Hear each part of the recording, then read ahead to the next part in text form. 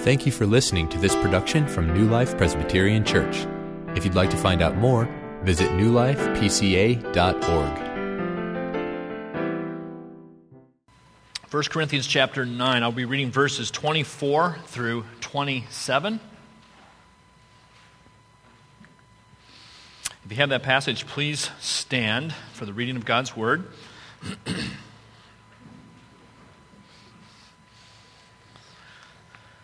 1 Corinthians 9, 24 through 27. Paul writes this, "Do you not know that in a race all the runners run, but only one receives the prize? So run, that you may obtain it. Every athlete exercises self-control in all things. They do it to receive a perishable wreath, but we an imperishable. So I do not run aimlessly, I do not box as one beating the air, but I discipline my body and keep it under control, lest after preaching to others, I myself should be disqualified." Father, please bless your word as it is preached in this place right now to the edification of the faith and love and hope of your church. Through Jesus' name we pray. Amen. You may be seated. Well, we are at part 3 of our Q&A sermon series this morning. This is something that we do here at New Life every year, where I take questions from the congregation and seek to answer them from the Scriptures in sermon form. And we have had 2 of these questions answered, and we're on part 3 here today. Let me just tell you where we have been so you kind of know where we've been and where we're going. 2 weeks ago we started, and the question was, how should a Christian relate to digital technology? So we looked at the Scriptures to see what it said about our relationship with cell phones, smartphones, internet, etc., and with particular regard to the cultural mandate from Genesis chapter 1. And then the next Sunday, which was last Sunday, we considered this question: how does one live as a single person to the glory of God? A lot of single people here in this congregation, so that was an appropriate question to deal with. If you were not here either of those Sundays, if you're interested in those, you can go to our website and you can hear them. You can hear audio versions of those. Just let me know if you have any trouble with that, but those are on the website. Next Sunday, which will be the last part of this series, I will seek to answer this question: does Israel have a legitimate claim to the land? A lot of promises to Israel in the Old Testament about land. How do we understand those to be applied today?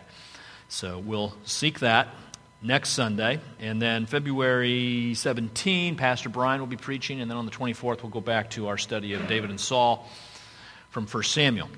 But today, the question is this: on Super Bowl Sunday, what does God think of sports? Now, some of you might be thinking, you're kidding me.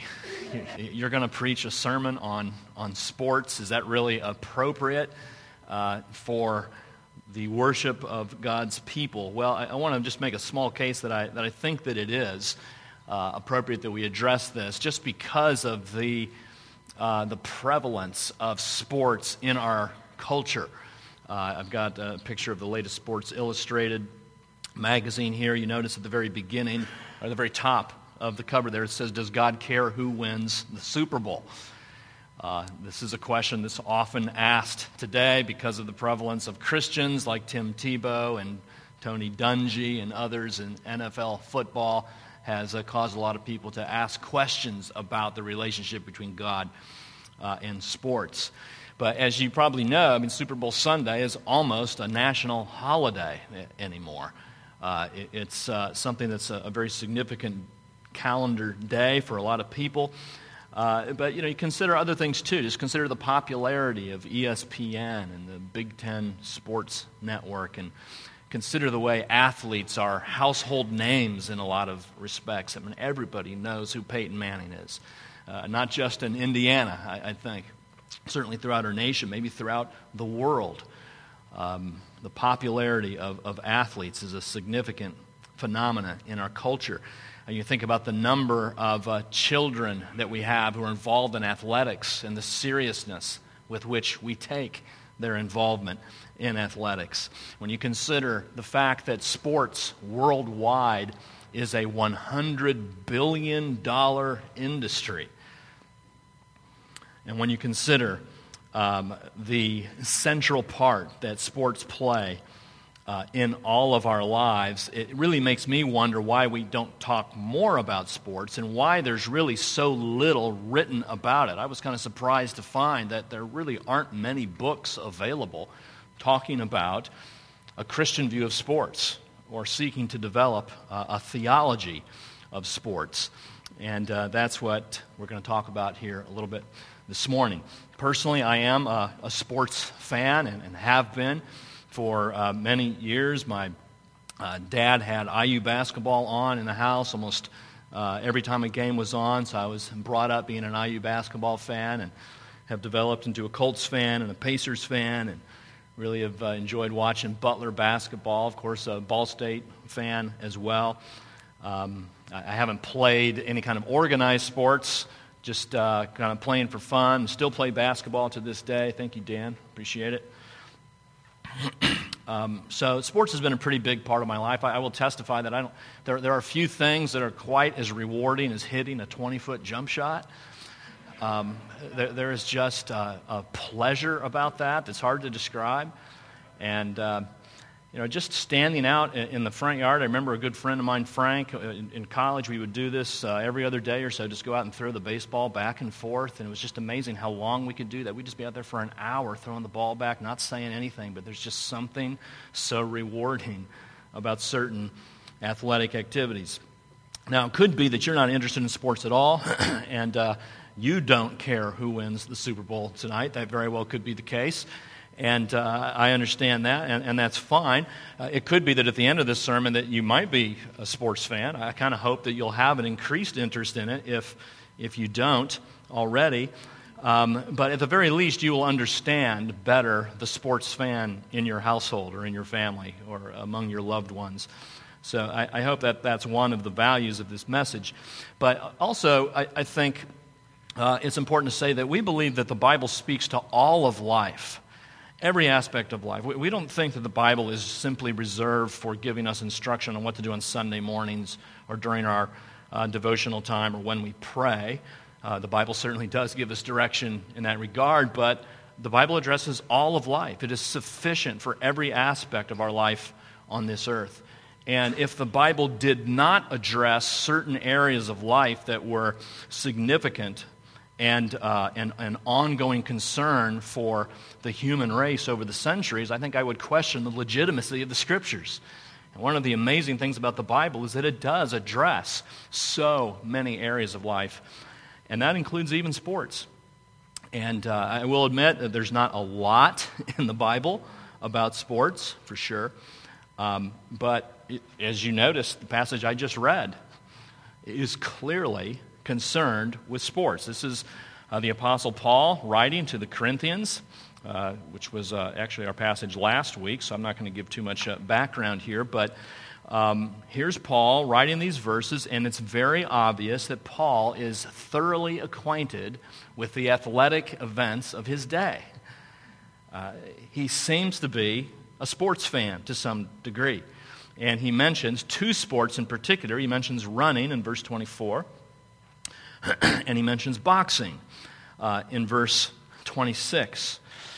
And we think that these comments might come from Paul's acquaintance with something that were called the Isthmian Games. Thank you, Dan. Yeah, that has fixed the problem with the slides. The Isthmian Games, I think I'm pronouncing that correctly. This is a rendering, a picture of what that might have been like. I know it's kind of hard to see. But these were games that took place in Corinth, and they took place about every other year on the alternating years when the Olympics were not taking place. And the Isthmian Games were the most popular games of the day, second only to the Olympics. And we know Paul spent some time in Corinth, and kind of a fighting or boxing was one of the sports that took place there. Certainly various kinds of running games and chariot races would take place at these games. And so, it could be a little bit speculative here, but it could be that Paul maybe spent some time at the Isthmian Games when he was in Corinth, watching these events take place. And as he became acquainted with what happened, he began to think of those things in terms of his writing Holy Scripture. So, we'll get to 1 Corinthians 9 in more detail here in just a little bit. But the first thing I want to do is try to lay out for you a general theology of sports. Can we have a theological perspective on sports? And what we got to do is look at various categories that don't necessarily mention sports specifically, but I think provide categories for us to think about athletics and sports events. So the first thing has to do with this, has to do with God's image. We can develop a theology of sports as we think about God's image. Now, as you know, I think, the Bible says we're all created in God's image, men, women, and children, all created in His image, which means that there is something about us that communicates something about God. We picture God. We are images of God. We are like God in some ways, and there's a lot of discussion going on about exactly what that means. Certainly the fact that we are rational creatures is part of being made in God's image, that we're moral creatures is part of being made in God's image, that we are volitional creatures with a will, and we make choices. That's part of being made in God's image. But another aspect of being made in God's image is that we have bodies, that we are embodied creatures. Something about our embodiedness images something about God. Now, don't mistake here what I'm saying. I don't mean to say that God the Father has a body. I believe that's what Mormon theology teaches. We don't believe that God the Father has a body. God the Father is spirit. But the Bible does attribute kind of physical manifestations to God, says that He has eyes or an arm. And what the Bible seems to be doing there is just simply communicating the fact that the eyes and the arms that we have tell us something about what God can do and what God is like. That just as we see, so does God see. And just as we have arms that can accomplish things, so does God have, figuratively speaking, an arm by which He can take care and advance His purposes. But one of the reasons this is important is because, speaking of the gospel, the fact that we are made in God's image and that we are made as embodied creatures is what kind of prepares the way for God the Father to take on a body Himself in the person of His Son, so that He can come into this world and live in obedience to the Father for our salvation and to lay down His life for the forgiveness of our sins. So there is something about our embodiedness that is the image of God. And so when you watch sports and when you see athletes perform these remarkable achievements, I mean, when you see just a beautiful 70-yard touchdown pass, and when you see a golfer hit a 75-foot putt, and when you see Usain Bolt breaking all of these world records with his speed and running, that ought to cause you to worship. Not to worship the athletes, but to worship the God who made the athletes. Because there's something about the performance of those athletes and their majesty and their grace and their power and their skill. There's something about the way that is displayed in their physical bodies that tells us something about the power, grace, majesty, and glory of our God. Some of you know about the story of Eric Liddell, the movie Chariots of Fire back in 1981. I told his story, a Scottish runner who also was a missionary. And there's this very famous quote from Eric Liddell where he says, "I believe God made me for a purpose, but He also made me fast. And when I run, I feel His pleasure." So there's something about our embodiedness and the things that our bodies can do in an athletic way that communicates something about who God is. So that's one category. God's image provides us a way to think theologically about sports, but also God's goodness. God's goodness provides us another category. in which to think about sports. Friends, God wants you to enjoy life. Do you know that? God delights in giving good gifts to His creatures. And all throughout our lives, we see this, that He gives us so many different kinds of rich and tasty food, and the way He gives us so many different styles and genres of beautiful and moving music to listen to, and the way He provides the gift of sex to married couples. God is in the habit of pouring out generous gifts to His creatures, and I would suggest that one of those gifts is the gift of sports and game and play. 1 Timothy 6:17 says this, "As for the rich in this present age, charge them not to be haughty, nor to set their hopes on the uncertainty of riches, but set their hope on God, who richly provides us with everything to enjoy." God wants you to enjoy His gifts. So we see it in the garden when God makes Adam and Eve. He puts them in the garden. He makes all those trees for them. And do you remember in chapter 2, verse 9, it says that the trees were pleasant to the sight and that they were good for food.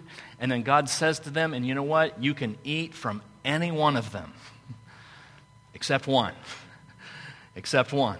Which they disobeyed God, they ate from that tree, and that was the fall and the entrance of sin into our world. But before that, we see God giving these great gifts, these beautiful, tasty trees, and He says, eat from all of them if you want.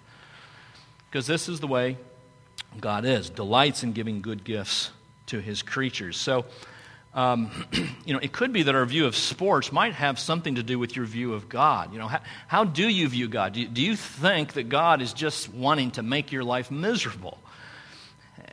And I think there are some people that think that that's what God is primarily designed to do, to make life hard for us, to take away those things that give us joy and gladness. But that is quite the opposite of what He's like. He richly provides us with everything to enjoy, and certainly sport and game is something that many of us enjoy and comes from the good hand of God. One last theological category, God's rest. We can think about sports and develop a theology of sports as we think about God's rest. We know that there were 6 days on which God created the universe, and we know that on the 7th day it says that He rested. He rested. And from that day, when He rested, we develop a pattern for how you and I should live our lives. That we should work, but make sure that there is a day that we set aside for rest. And we set aside for not just rest, but for refreshing activities, for leisure. It is part of your responsibility as a Christian to take seriously the gift of leisure. I was at a church planning conference last year, and one of the questions they asked us pastors was this: do you guys know how to play? And there were very few hands that went up. And I just want to throw that question to you now. Do you know how to play? Or are you so driven by the necessity to be productive and to accomplish and to work that you can't settle down for a day and rest and do something that's actually enjoyable? God commands you to do that. And it's a good thing. It's good for your spirit. It's good for your soul to take time and have fun. Here's what Leland Ryken says: leisure activities should be self-rewarding. We should come away from them empty-handed with nothing left to us but a memory of delight. Well, it's a temptation to look at rest time and leisure time as, now here's an opportunity to get more things done.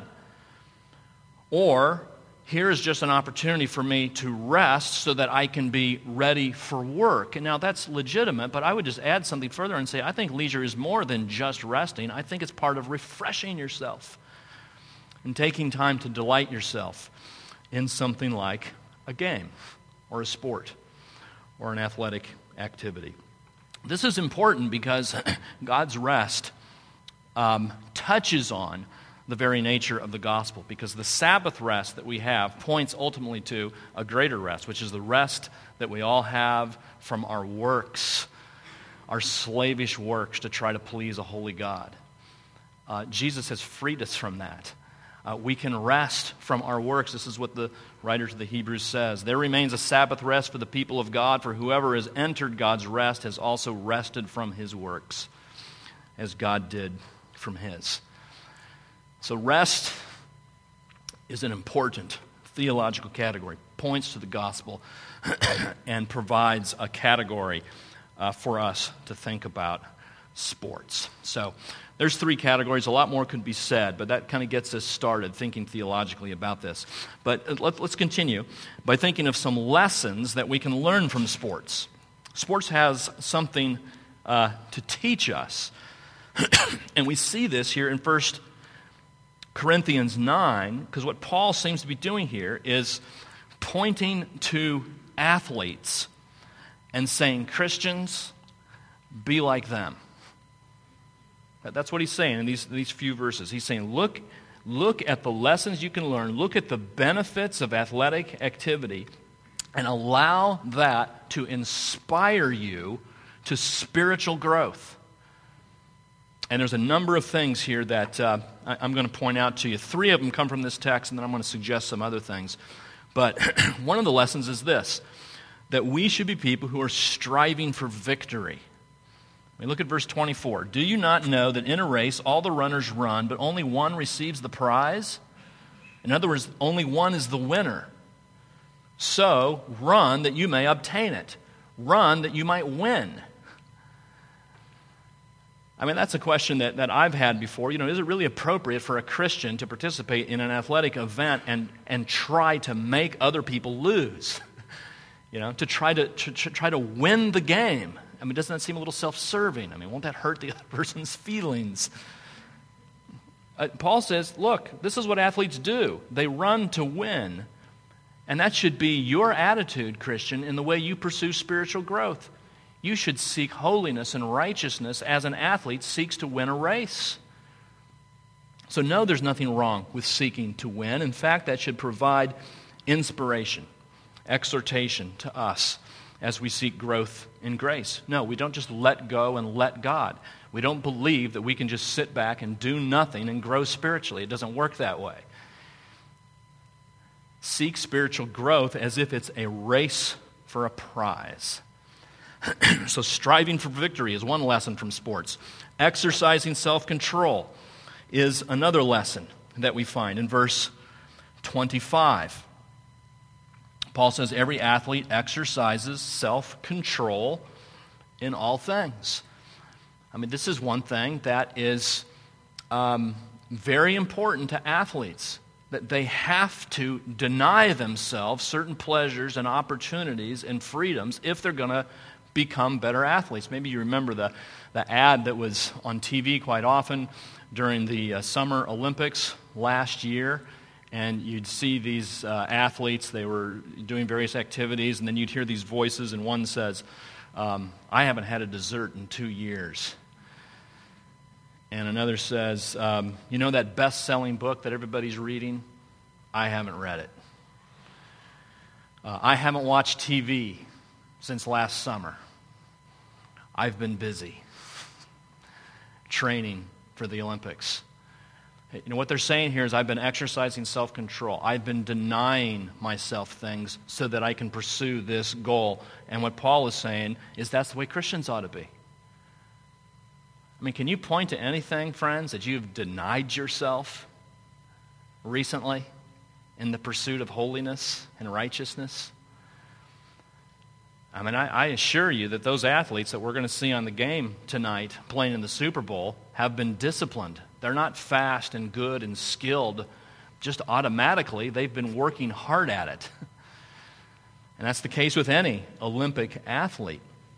They exercise self-control. They deny themselves in the pursuit of their craft. Well, here's something else we learn. Look to the future. Look to the future. This is something else that Paul points out. Every athlete exercises self-control in all things. Verse 25, they do it to receive a perishable wreath, but we an imperishable. Paul's saying, here is what partially motivates an athlete. They're looking to the prize that they're going to get at the end of the competition. And in this day and age, what they would get is a wreath, and this wreath would kind of just go on top of their heads. But what Paul is saying is that wreath is going to die and rot away in a couple of weeks. But Christians, you're competing for an imperishable wreath. You're competing for something that is not going to fade, that's undefiled, that it's imperishable.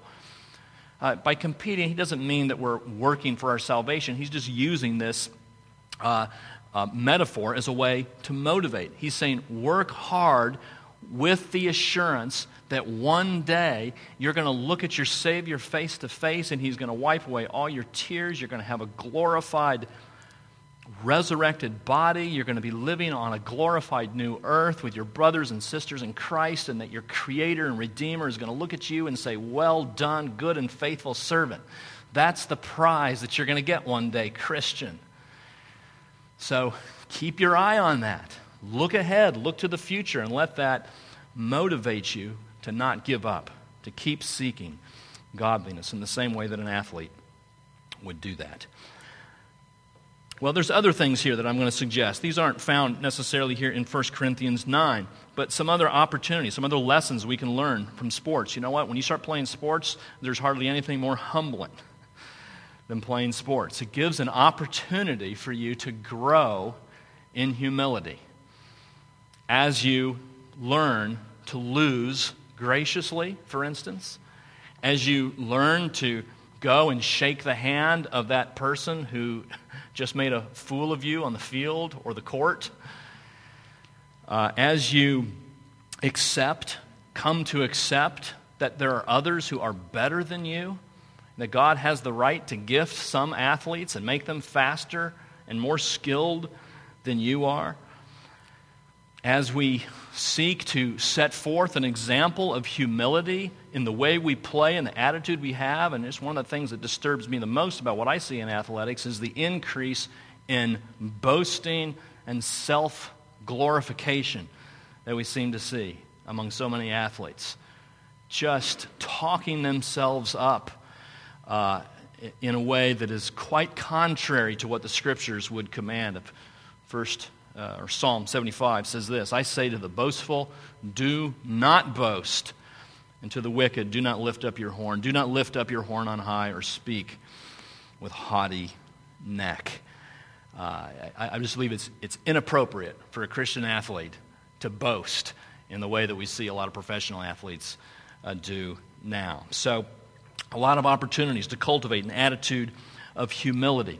But another lesson we can learn from sports, persevering through trial and through difficulty. I mean, one of the interesting and illuminating aspects of watching sports is to notice the kinds of trials that athletes so often go through. You know, quarterbacks will throw a number of interceptions, and teams will get into slumps where they're just losing one game after another.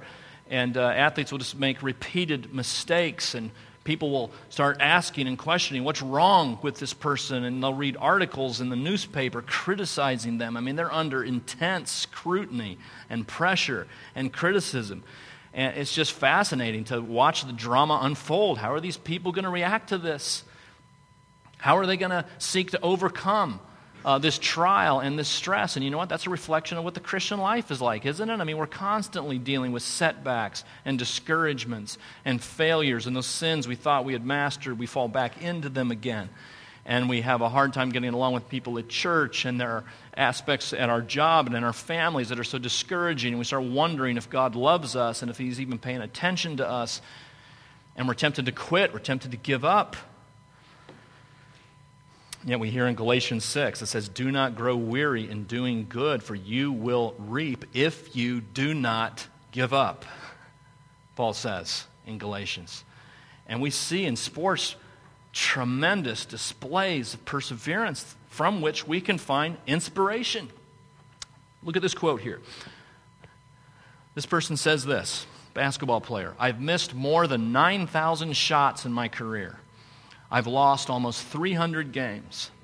26 times I've been trusted to take the game-winning shot and I've missed. I've failed over and over and over again in my life. And that is why I succeed." Does anybody know who said that? Michael Jordan. Probably the greatest basketball player to ever walk the earth. And we see how many setbacks he dealt with, how many times he failed. I mean, think of that, just everybody looking to you to make the game-winning shot. We remember the ones that he made. We forget the ones that he missed. He missed 26 times. But he persevered, and through those failures became the player that he was. So there's something for us there as Christians. There's just a temptation to want to give up, but the Scriptures themselves would encourage us, don't give up. We will reap if we don't give up. One last thing here, a lesson to be learned from sports is the hope that can sometimes come through sports and watching athletic achievements and following certain teams. Do you remember about the miracle on ice? It's going back to the 1980 Winter Olympics, when the United States hockey team beat the Soviets.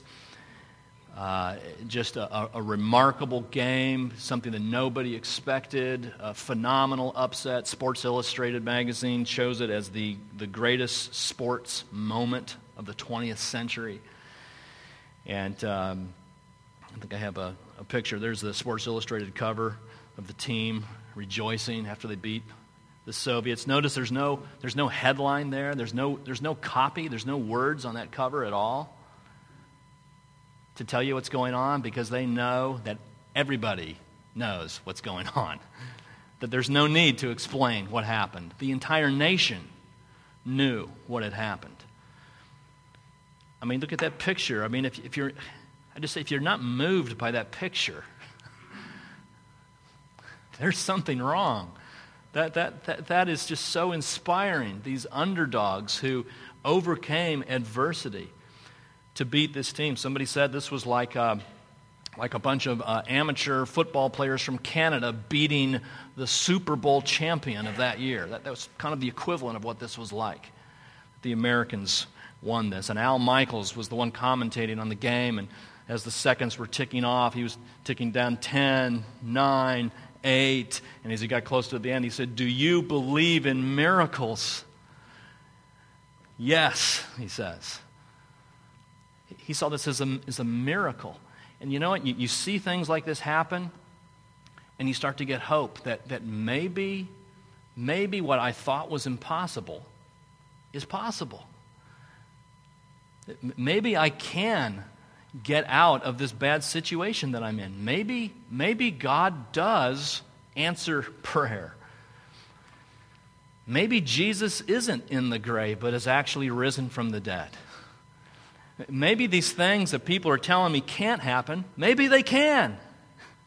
Because I saw the miracle on ice. Sports can do this for us. It can elicit hope in us when we're failing and when we're falling into despair. So a lot of lessons to learn from sports that commend them to us even as Christians. Well, lastly, there are some limits to sports, though, as well. We've seen the theology of sports. We've seen some lessons we can learn, but some limits also. Have you ever noticed how similar sporting events, in many cases, are to religious services? Have you ever noticed how many similarities there are between the two? Just think of a football game, since that's what's going to be on tonight. What's going on? You got a whole bunch of people gathered together. There's intense devotion to a team. I would say in some cases even religious devotion. The people in some cases are bound together by a tradition, kind of a history. People are coming because they remember what happened years ago and decades ago, and they remember all the great players in the past. So there's a tradition, a history that binds the people together. Often people are singing songs together. I guess that doesn't happen so often in NFL games, but more in college games. People sing together. People raise their hands. That doesn't happen so often in Presbyterian churches, but in a lot of churches it does, and that happens often. At sporting events, there's a certain financial commitment involved in a lot of cases.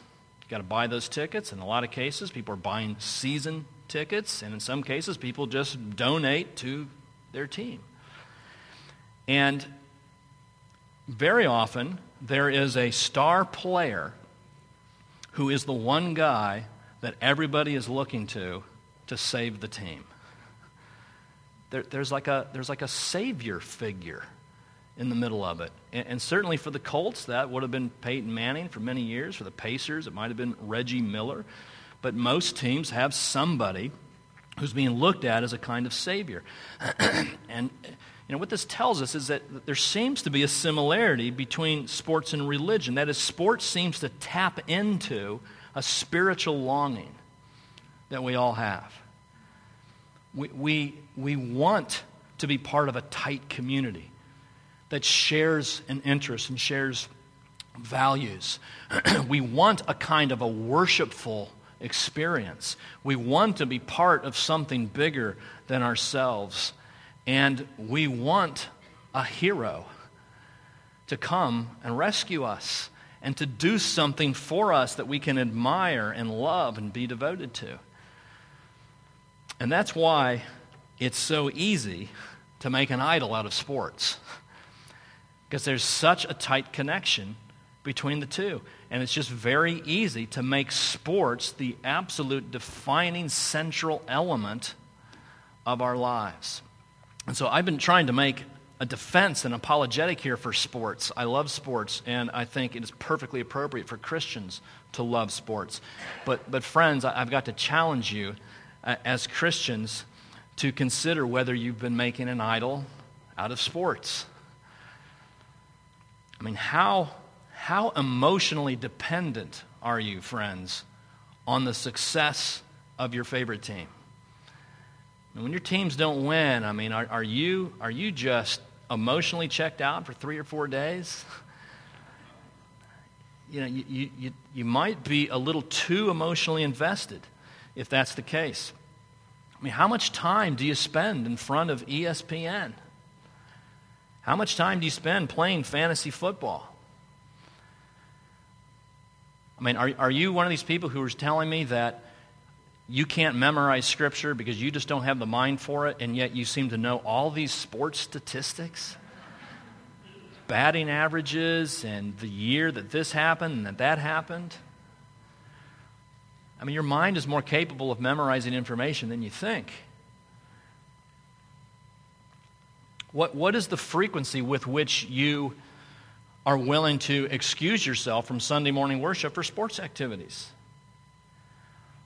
I'm not saying that's wrong in every case, but I mean, is it just a regular, ongoing pattern for you? Parents, is it more important for you to have athletic children than godly children? I mean, are you pouring more energies into developing the athletic skills of your children than to develop their biblical knowledge, spiritual sensibility? These are questions I think it's appropriate for all of us as believers to ask, because, friends, there is just a limit to what sports can do for you. I don't know who you're rooting for tonight, and 49ers and the Ravens. I know Pastor Brian is a huge Ravens fan. I don't know how devoted a lot of you are to those two teams. This would have been a better point to make here in 2006 when the Colts were in the Super Bowl. But let's just pretend the Colts are in the Super Bowl, just because I know there's probably a whole lot more Colts fans here than other teams. Let's say the Colts were in the Super Bowl tonight, and let's say you were hoping for them to win. Here's what will happen. Here's what would happen. They would win tonight, and you would be absolutely elated. And tomorrow, you would wake up, and you'd be very excited, and you'd read all about it, and you'd talk to all your friends about it. On Tuesday, you'd be pretty happy about it as you began to think about the big game on Sunday night. And by Wednesday, you would be pretty much done with it and pretty much forgotten about it. And the restlessness and the emptiness will start to set in and take over. And you're starting to look for next season already. Because this amazing thrill only has an appeal that will last a short time. It can't fill that God-shaped vacuum in your soul. And one of the best examples of that is Tom Brady. Some of you have probably heard this. He was interviewed on 60 Minutes several years ago. And that was Tom Brady was 30 years old at the time. He'd won 3 Super Bowl rings. And the interviewer there said that even he was very surprised to hear Tom Brady say this. So here's what Brady said. "Why do I have 3 Super Bowl rings and still think there's something greater out there for me? I think it's got to be more than this." And the interviewer then says, "Well, what's the answer?" And Brady says, "I wish I knew." This good-looking guy with all the women that he wants and all the money that he wants and all the accomplishment that he wants is saying, it's got to be more than this. That this can't be it. You know, we can say to Tom Brady, well, Tom, we do know. We do know what the answer is. Tom, you were created for fellowship with God. You were made to worship Him and love Him and glorify Him, and your sin has separated you from Him, but He has had mercy, and He has sent a Son. He has sent Jesus into the world to live for you and to die for you and to be resurrected for you. And now, if you would turn from your sins and rest in Him, you would know that it is more than this. That there is a hope and a joy that can outlast the few days of a Super Bowl victory. And that's the same for you this morning. Does God care who wins the Super Bowl tonight? I think it's the wrong question. He already knows who's going to win the Super Bowl tonight. But here's one thing I do know what God wants for you. He wants for you something better than what Tom Brady has got. He wants something better for you than 3 Super Bowl rings. He wants for you an inheritance that is imperishable and unfading and undefiled. He wants for you an abundant life in the Holy Spirit. He wants for you every spiritual blessing in the heavenly places. And He offers it to you for free. So, until our Lord comes back, let's run with endurance the race that is before us, looking to Jesus, the founder and perfecter of our faith, who for the joy set before Him endured the cross, despising its shame, and is seated now at the right hand of the throne of God. Let's pray. Father, thank You that You delight to give us good gifts, and the greatest gift of all is the gift of Your Son, a Savior for us. We praise You and thank You. Help us, Lord, to play sports well, to enjoy sports well, but most of all, to exult fully and completely in all that You've given us in Your Son. In His name we pray. Amen.